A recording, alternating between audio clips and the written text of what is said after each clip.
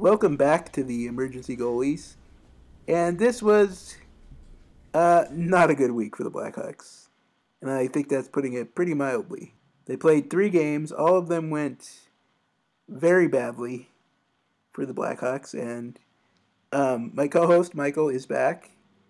And he did not miss much in his time off. But Yeah, thankfully I missed the worst game of the group while I was on vacation.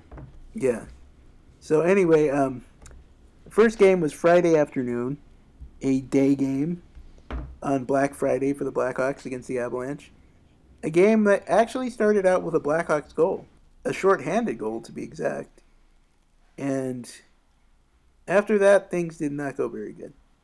Although maybe I'm confusing. Was that the Saturday game with the shorthanded goal? That was the Saturday game with the shorthanded Okay, goal. okay. So this one, well, that will, because there were 2 Avalanche games. They run together, and not for good reasons, but yeah, so we'll kick back to Friday then, where the Avalanche scored 2 quick goals. Within 5 minutes, it was 2-0 Avalanche. And a couple of shots on the point that went in, and the Blackhawks actually had, I would say they had a majority of the play in this game. But it seemed like every Avalanche shot that they took went in the net. Or at least that's what it felt like. The Blackhawks did score to make it 2-1. But the Avalanche just added 3 more goals, and by the end it was a 5-1 score. I believe the Blackhawks scored a late goal to make it 5-2, but it was not very. It was, I want to say, garbage time is what I would say. Yeah. For that last goal, so it didn't have very much impact on the final score. It did extend Patrick Kane's point streak, so Yeah. It actually did come in the second period, but when you're already down 5-1, it's still not much of an impact in the game. yes. Now, the Blackhawks had played decently in that game if they didn't get the results. That was not the case the next night in Colorado, where this was the game that Brandon Saad scored a shorthanded goal to begin the game, and you're thinking, well, maybe this will be different than the game on Friday, and boy, was it not different. The Avalanche, I hate to use the pun, but an avalanche of goals followed that one goal for the Blackhawks. By the end, they got it up to 7-1 before the Blackhawks scored a goal in the second period and a goal in the third period, but at one point, this game was 7-1 in the second period, and that was, I'd say, a pretty fair reflection of the Blackhawks' effort in this game. They just got killed in this game. I would say the highlight of the game would be Robin Leonard got pulled from the game and started screaming at his bench, which, I don't know if you should scream at your bench, but the way they played, I can understand the frustration, but all around, it was not a very good game. Yeah, this is the one where I only caught basically the first period of the game. So I saw Saad's goal, but then, I saw the Avalanche pull away and didn't have a chance to go back and watch. So I kind of missed some of the fireworks with, Leonard getting pulled and the Avalanche just, pouring it on in the second period. So I meant to go back and watch it, but I never got around to it coming off my vacation. So, well, I will confess that the third period was not viewed by anyone in this podcast. I also turned it off because it was hard to find motivation to go back and watch this drubbing. Yes, and of course I should mention a big injury for the Blackhawks in the first game. Duncan Keith was forced to leave the Friday afternoon game with a groin injury and did not play the last 2 games of this week, and it sounds like he won't play the upcoming games ahead. And Colleton said this was an injury that he'd been dealing with before, but losing Duncan Keith with the defense core for the Blackhawks as it is just a very big blow for the Blackhawks. Well, I think we've seen how crippling it is for this team. They play completely differently without him. I think he's probably, the only guy that you would consider a top pairing defenseman on the team. They kind of patched together a top unit between Keith and, usually Murphy or Gustafson, and ideally neither of those guys are somebody you want matching up against the other team's best. And I think we've seen in these last few games when Murphy doesn't have Duncan Keith to rely upon. He's not somebody that can carry a guy on his other side. So it's definitely an issue, and it's my big thing, when the Blackhawks were at their peak, and people would say, "Oh, the team's going to go as far as Taves and Kane, can carry them as far as the window of contention." And my retort to that was always, no, I don't think Taves and Kane are, what keeps the window open. The window open is how long can Keith, Seabrook, and Hjalmarsson keep the defense together. And we've seen over the last couple of years Hjalmarsson get traded, Seabrook fall off a cliff, and Keith regress. He's no longer the Norris caliber player that he once was, who could carry subpar defensemen on his other side and still come out of a game, with positive possession and that sort of thing. He's still good, but he's not what he once was, and they haven't managed to replace either Seabrook or Hjalmarsson's production. And that, I think, more than any drop-off in Taves' play. And, we're still seeing Patrick Kane scoring 100 points, and to me, it's that top three defense. And they've only got one of those three, and in these past 3 games, they didn't have any of the three, and it shows. Yeah, and then, of course, we move on to, there's one more game Monday night against the defending champion Blues in Chicago. And, when the game started, Blues dumped the puck in. It bounced off the boards, went right in front of the net for an easy goal. And you thought, this isn't a promising start. And the rest of the game pretty much followed suit. I mean, you almost want to say the Blues didn't even look like, someone said they looked unconcerned, someone on Twitter, the entire game. And that's kind of the feeling you had. They never really looked like they were sweating this game, and they would go on to a 4-0 victory. And they are a good, deep team that plays a well-structured system. And, they got that fluky goal at the start, and then they managed to follow it up with a power play goal late in the first period. And, for a team like the Blues to get an early lead like that against a team like the Hawks, who are struggling and prone to mistakes, they're just a team that can sit on a lead like that in the game. And the Blackhawks, did end up getting a decent amount of possession in the game and drove some of the play, but you just saw the Blues be able to kind of go into a shell, keep everything to the outside. And so there wasn't, a lot of high danger chances, and everything was one and done. There was no follow-ups on rebounds. If the Blackhawks got a shot, the goaltender would either smother it, or a defenseman would get the puck right away, and the puck was going back the other way. And this is a classic, if you want to make a case against advanced metrics, this would be the case you would make. Is a game like this, where the Blackhawks had the edge in possession, got more shots than the Blues, but none of them were good shots. They skated around the perimeter, but never really could get. So if you look at the possession and the shots, you would go, well, the Blackhawks played pretty well. But if you watched it, you would know that they really did not.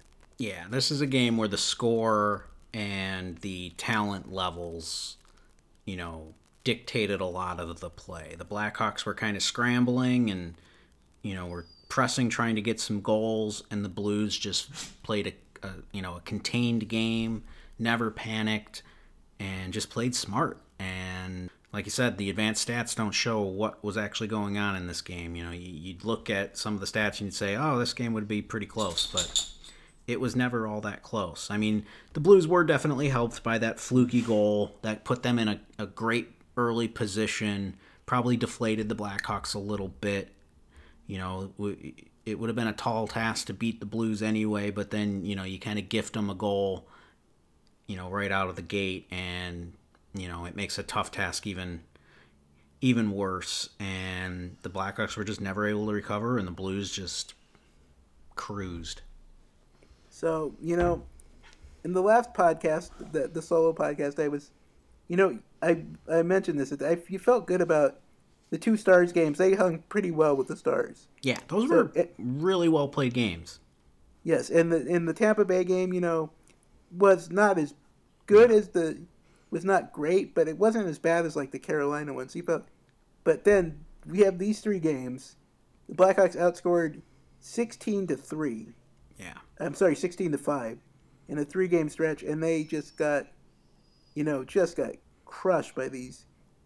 I guess you would say the more quality teams in their division, but yeah, definitely the cream of the Central, and perhaps even the cream of the Western Conference. Yeah, so we've got Twitter.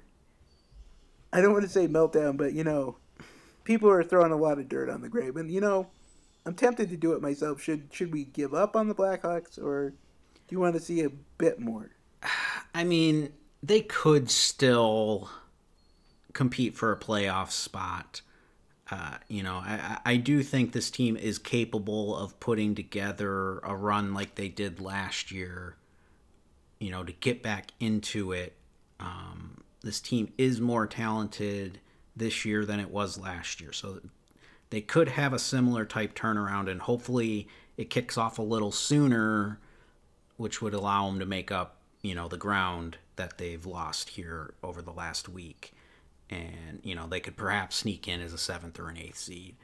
But that time is running out, and, if you don't see any progress by, Christmas, they've got to go on a run here. And if they don't, then I think you do just have to start looking at selling off parts, be it Gustafsson, maybe one of Crawford or Leonard, or both even. There's not always a great goaltender market at the trade deadline. You tend to not get a lot of value back for those guys. But you'd certainly have to be open to that. And then other guys as well. But certainly the guys that are, pending free agents, you'd have to look at moving them. And then, no, go ahead. Well, I was going to transition a little bit, since we were talking about Robin Leonard a little bit, but there's this thing that's blowing up, in the last week of games with the Blackhawks assistant coach Mark Crawford, where he's been, there's these allegations from his past head coaching time of, after this whole thing with the Flames coach being fired for, the insensitive comments and the abuse of players and stuff, and this stuff about Mark Crawford's come out. So the Blackhawks have basically suspended him. He's not coaching right now. And you got Robin Leonard today made these comments about how he thinks people are overreacting and you should get another chance. And then you have Daniel Carcillo former Blackhawk coming back at Leonard, saying that what he did was wrong and he should be punished for it. And I just wanted to ask you, what did you think of this whole situation? Yeah, there's definitely a lot of off-ice stuff swirling around the Blackhawks at this point, which is further complicating their on-ice situation. I mean, beyond the injuries to Keith and Shaw and Kajula and Dylan Strome's been out, one of the aspects that we didn't touch on in that previous game is they were playing with 19 guys, because they've got so many guys that are injured in the short term that they haven't been able to put on IR to free up cap space to actually bring up replacements. Now, that was going to, it looks like that's going to be a one-game thing. They'll have somebody up, or I'm sorry, Strome will be back, so they'll be able to dress all 20 guys in these games coming up. But, you factor that in with, Akeem Aliu coming forward with the allegations against Bill Peters, who was his coach in Rockford when they were Yeah, the yeah, Chicago we should add. organization. I forgot to add that too. That yes, this original incidents occurred when Bill Peters was coaching the Blackhawks AHL team with top pick Hakeem Alou, whose name I can Yeah. never say right, but Yeah. So, there doesn't seem to have been, you know, it was a bit of a fishy situation even back then. I do remember the demotion that he received that season and thinking it was pretty weird given his numbers and the fact, that he had been labeled as kind of a head case. And so you kind of chalked it up to, oh, there was probably an off ice incident that, related to his demotion from the AHL to the ECHL that year, because the numbers certainly wouldn't have indicated that, it was a move that was justified. But now in hindsight, you're looking, it's like, oh, well, was the off ice incident not his fault? And that is, repercussions from, the coach's end. And it's just, there doesn't seem to be any blowback on the Hawks from that incident. Aliu came forward and said that he had never informed anyone within the the Hawks front office of the incident. But there were players that were in the locker room when that happened that went on to have careers with the Blackhawks. Corey Crawford, Jake Dowell, a few other guys among them, and so you wonder how much information about that incident, actually did filter up over time. Now, Peters wasn't with the Hawks much long after that, so it probably was just an incident that didn't have a lot of lasting effects with the Hawks, especially since Aliu got, I believe, traded the next offseason when they or a year or two later. He was actually part of the Dustin Byfuglien trade after the championship, where they needed to shed some salary. But there was certainly that coming to light, and really disrupting the entire league to some extent. I mean, obviously Peters being the the head coach in Calgary, and that having huge ramifications for that franchise, and then that the ripple effect of Avery coming forward about the incident with Crawford.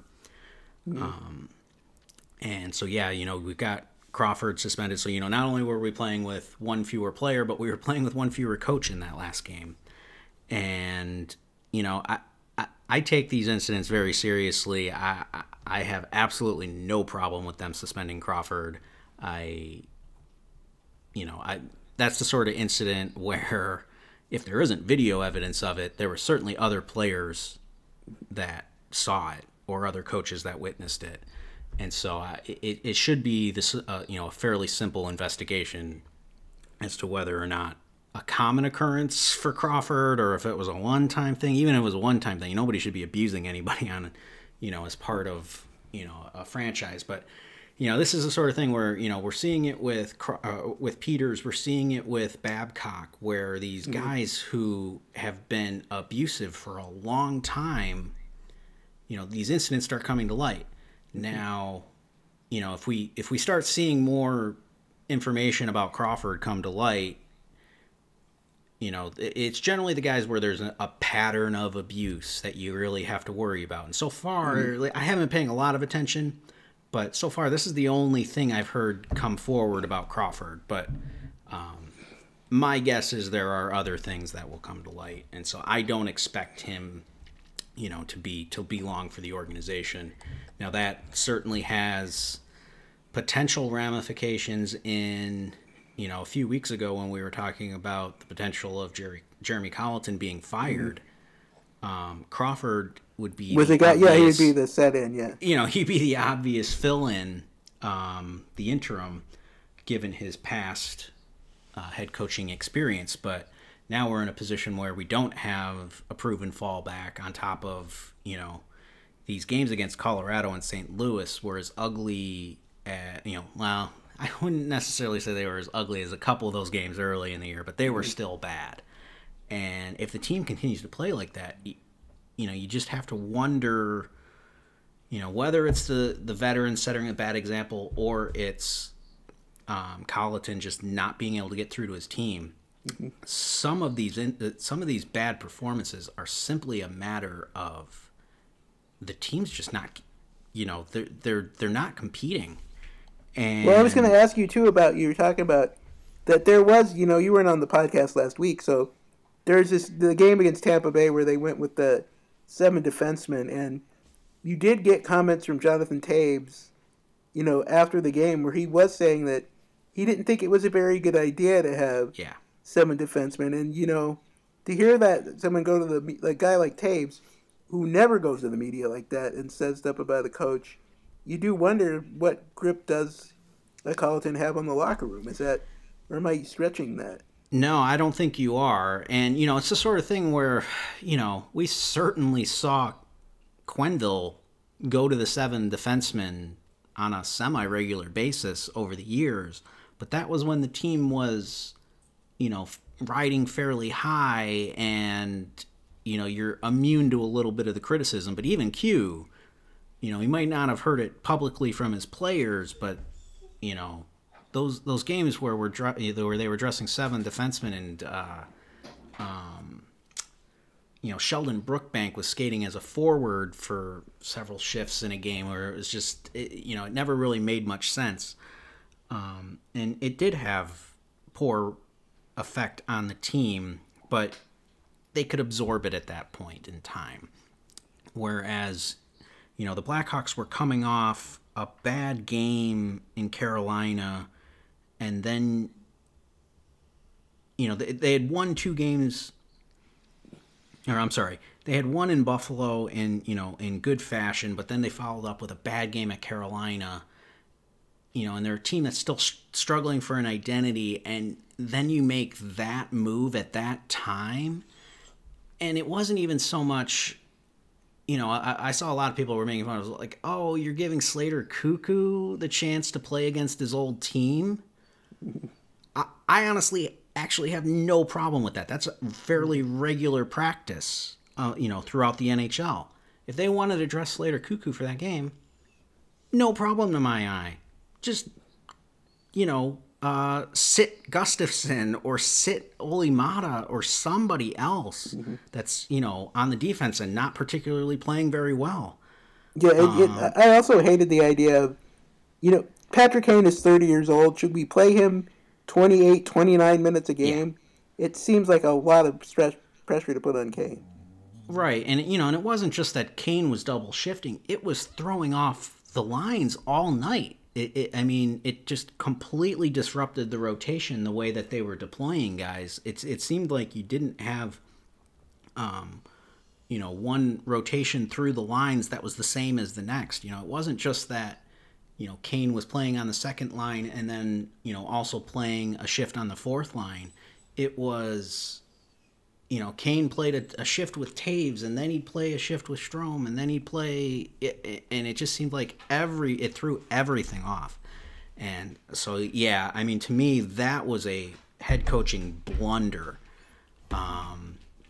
And it came at a very poorly timed point. Now, but even coming off of that, they come off those 2 games and they play 2 very, very good games. Probably their best set of back-to-back performances of the season against Dallas. Take 3 out of 4 points in a home and home.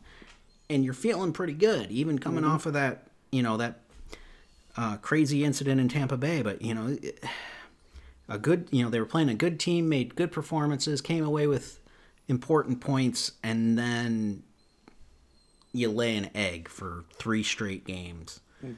And yeah, it's just this inconsistency with this team is aggravating. And yeah, they were playing really good teams this past weekend, and it came at the point in time where the injuries and the off-field or off-ice stuff caught up with them all at once. And then on top of that, they were playing 3 games in 4 games again, which is something, it seems to be a regular occurrence. Yes. And, I think we're seeing a lot. It's been a kind of a regular pattern where the Hawks actually usually play pretty good in the back-to-backs, especially the second half of back-to-backs. That's generally been a thing that, teams struggle with, but the Hawks have usually been pretty good this season with that second half, although in this particular case, that was the really bad game against Colorado. What the Hawks have usually struggled with is that third game in the 4 nights. That they've really played poorly in those, but in this instance, with Keith being out and skating with 19 guys in a game, they just got trounced against good teams. And yeah, I mean, they came back and they've practiced the last 2 days. Generally, you get a day off after 3 games in 4 nights, but those performances were bad enough where they felt like they needed to focus on some things, hopefully maybe make some system adjustments maybe if they deem it necessary. But to me, a lot of what was happening in the parts of the Colorado games that I saw in the St. Louis game was kind of a lack of effort. And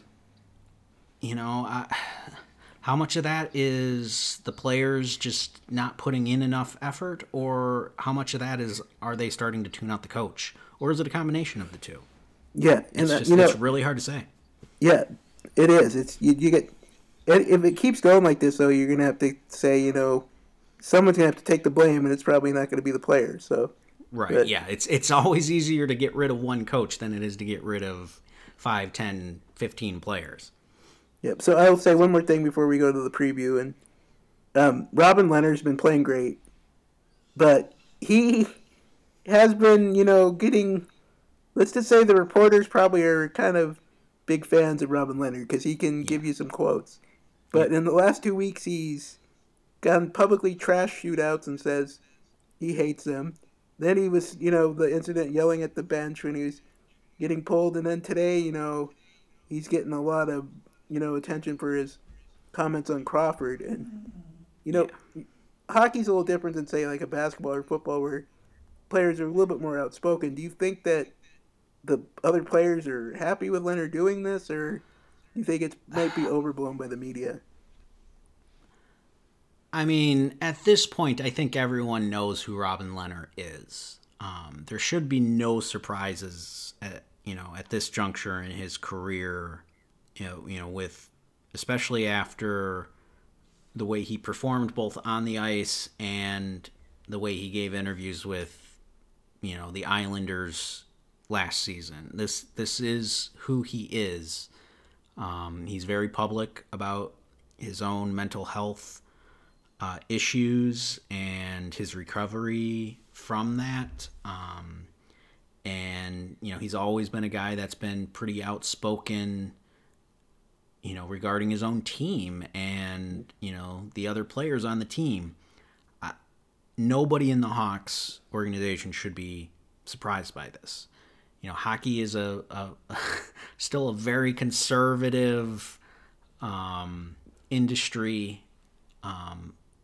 generally behind the times on just about everything. I mean, we're seeing, the Peters thing and the Crawford thing and the Babcock and Don Cherry and all this stuff coming up. This is all things that should have been dealt with 5-10 years ago. Yes. And hockey's just getting to it now. And, so you have this, conservative mindset that comes through.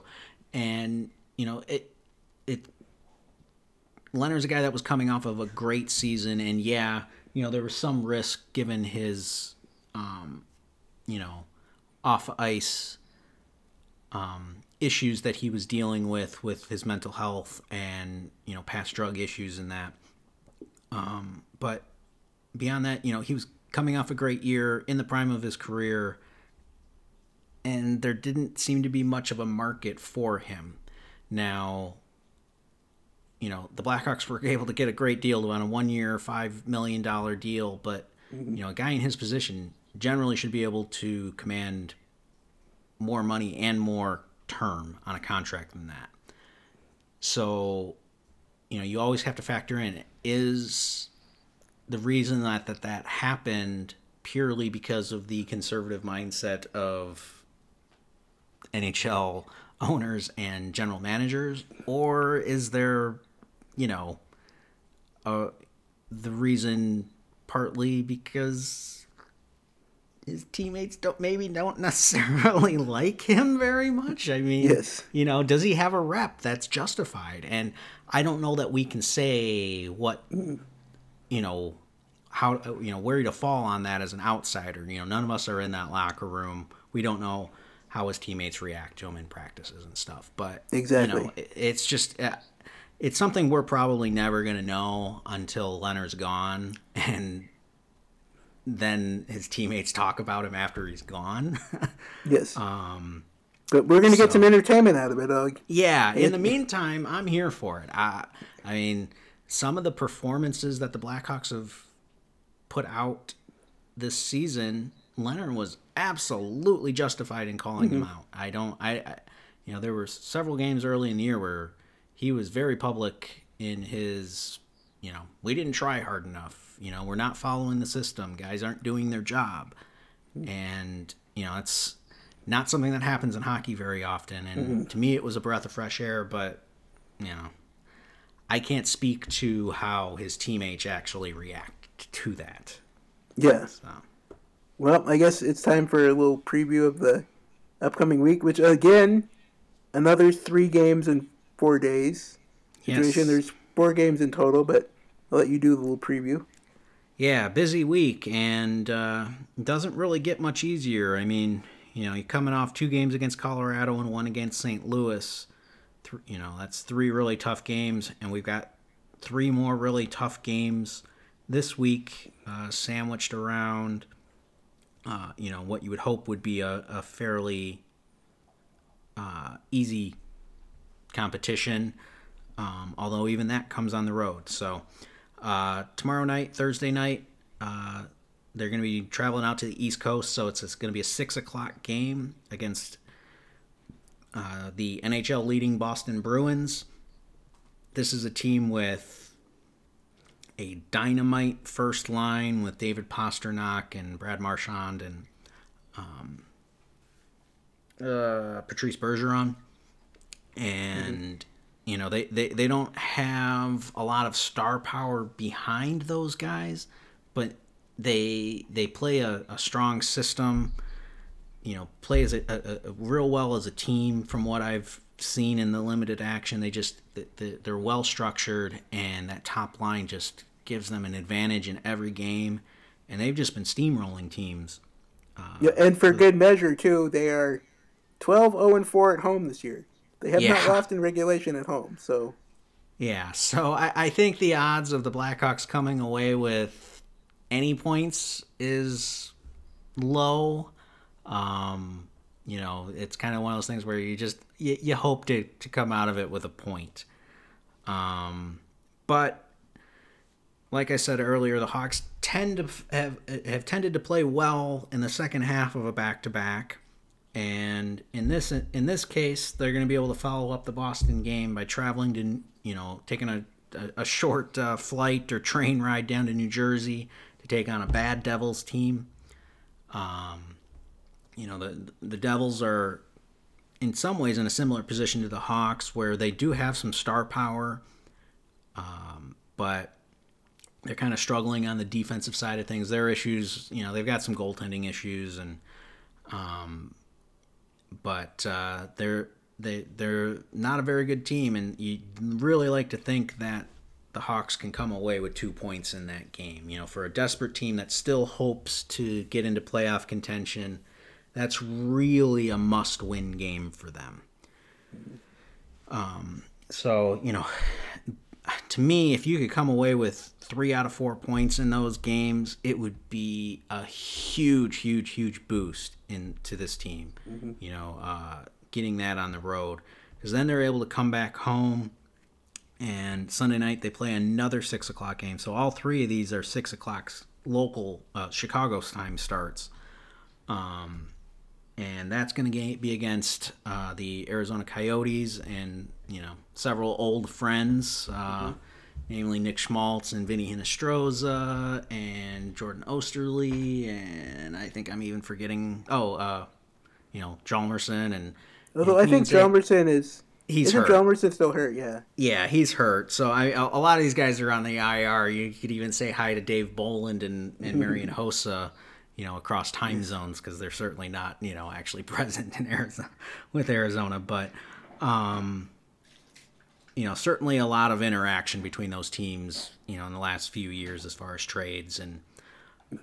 But Arizona's been kind of a disappointing team the last couple of years. But they've really turned it around this year. They're playing some real solid hockey. They made several acquisitions in the offseason, although the Phil Kessel one isn't really working out so far for them. He's not been quite the goal scorer they were hoping, but I don't know. I'm sure Blackhawks fans might be interested too that Nick Schmaltz is playing very well. Yes, very well for them. They don't have him playing center; he's playing wing, which is something he's better suited for, in my opinion. And he's kind of been their best player, probably, or at least their best forward. And so, I don't know if Kessel's presence has kind of allowed, kind of drawn attention by other teams, and so it's allowed other guys to kind of get freed up. Or if, some of their young players like Schmaltz and Christian Dvorak and Clayton Keller and a couple of these guys are just, they're maturing at the right time for Arizona. But they've had a really solid season. They've got pretty nice depth, even though they don't really have that one, top line that you really got to worry about. They just, they kind of attack you in waves. So that's going to be a tough game, and it's the only home game that the Blackhawks have.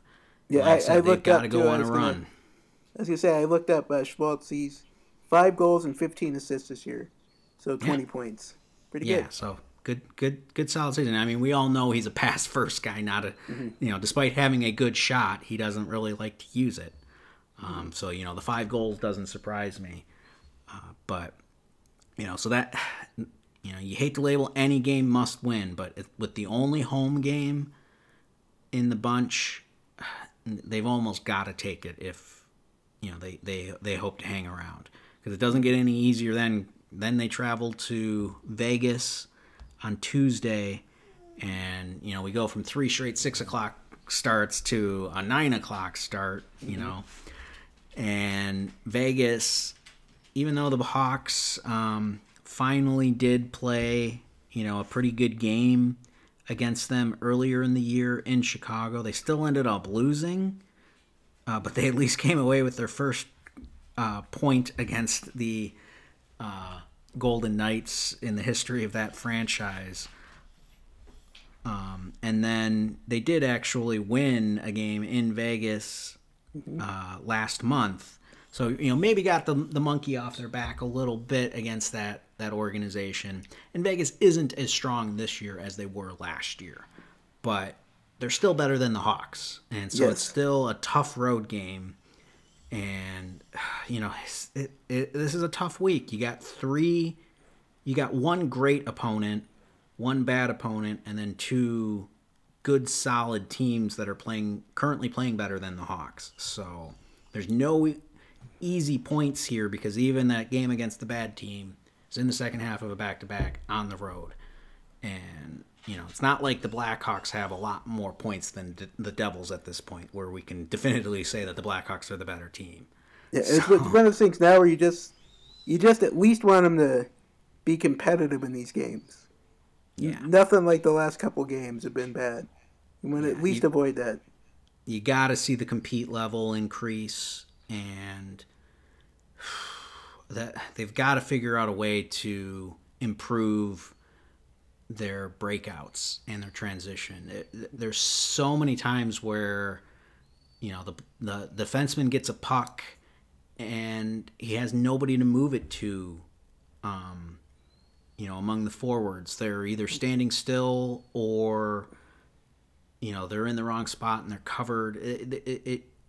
they're getting so many turnovers in their own zone because the defensemen have nowhere to go, or the defensemen make a bad pass. Yeah. It's not just on the forward. Sometimes it is the defenseman just coughing the puck up. It's certainly something we see from Seabrook and Gustafsson on regular occurrences. But yes, but basically at this point, if it's another week like this last week that just happened, Colleton's seat's going to get very hot.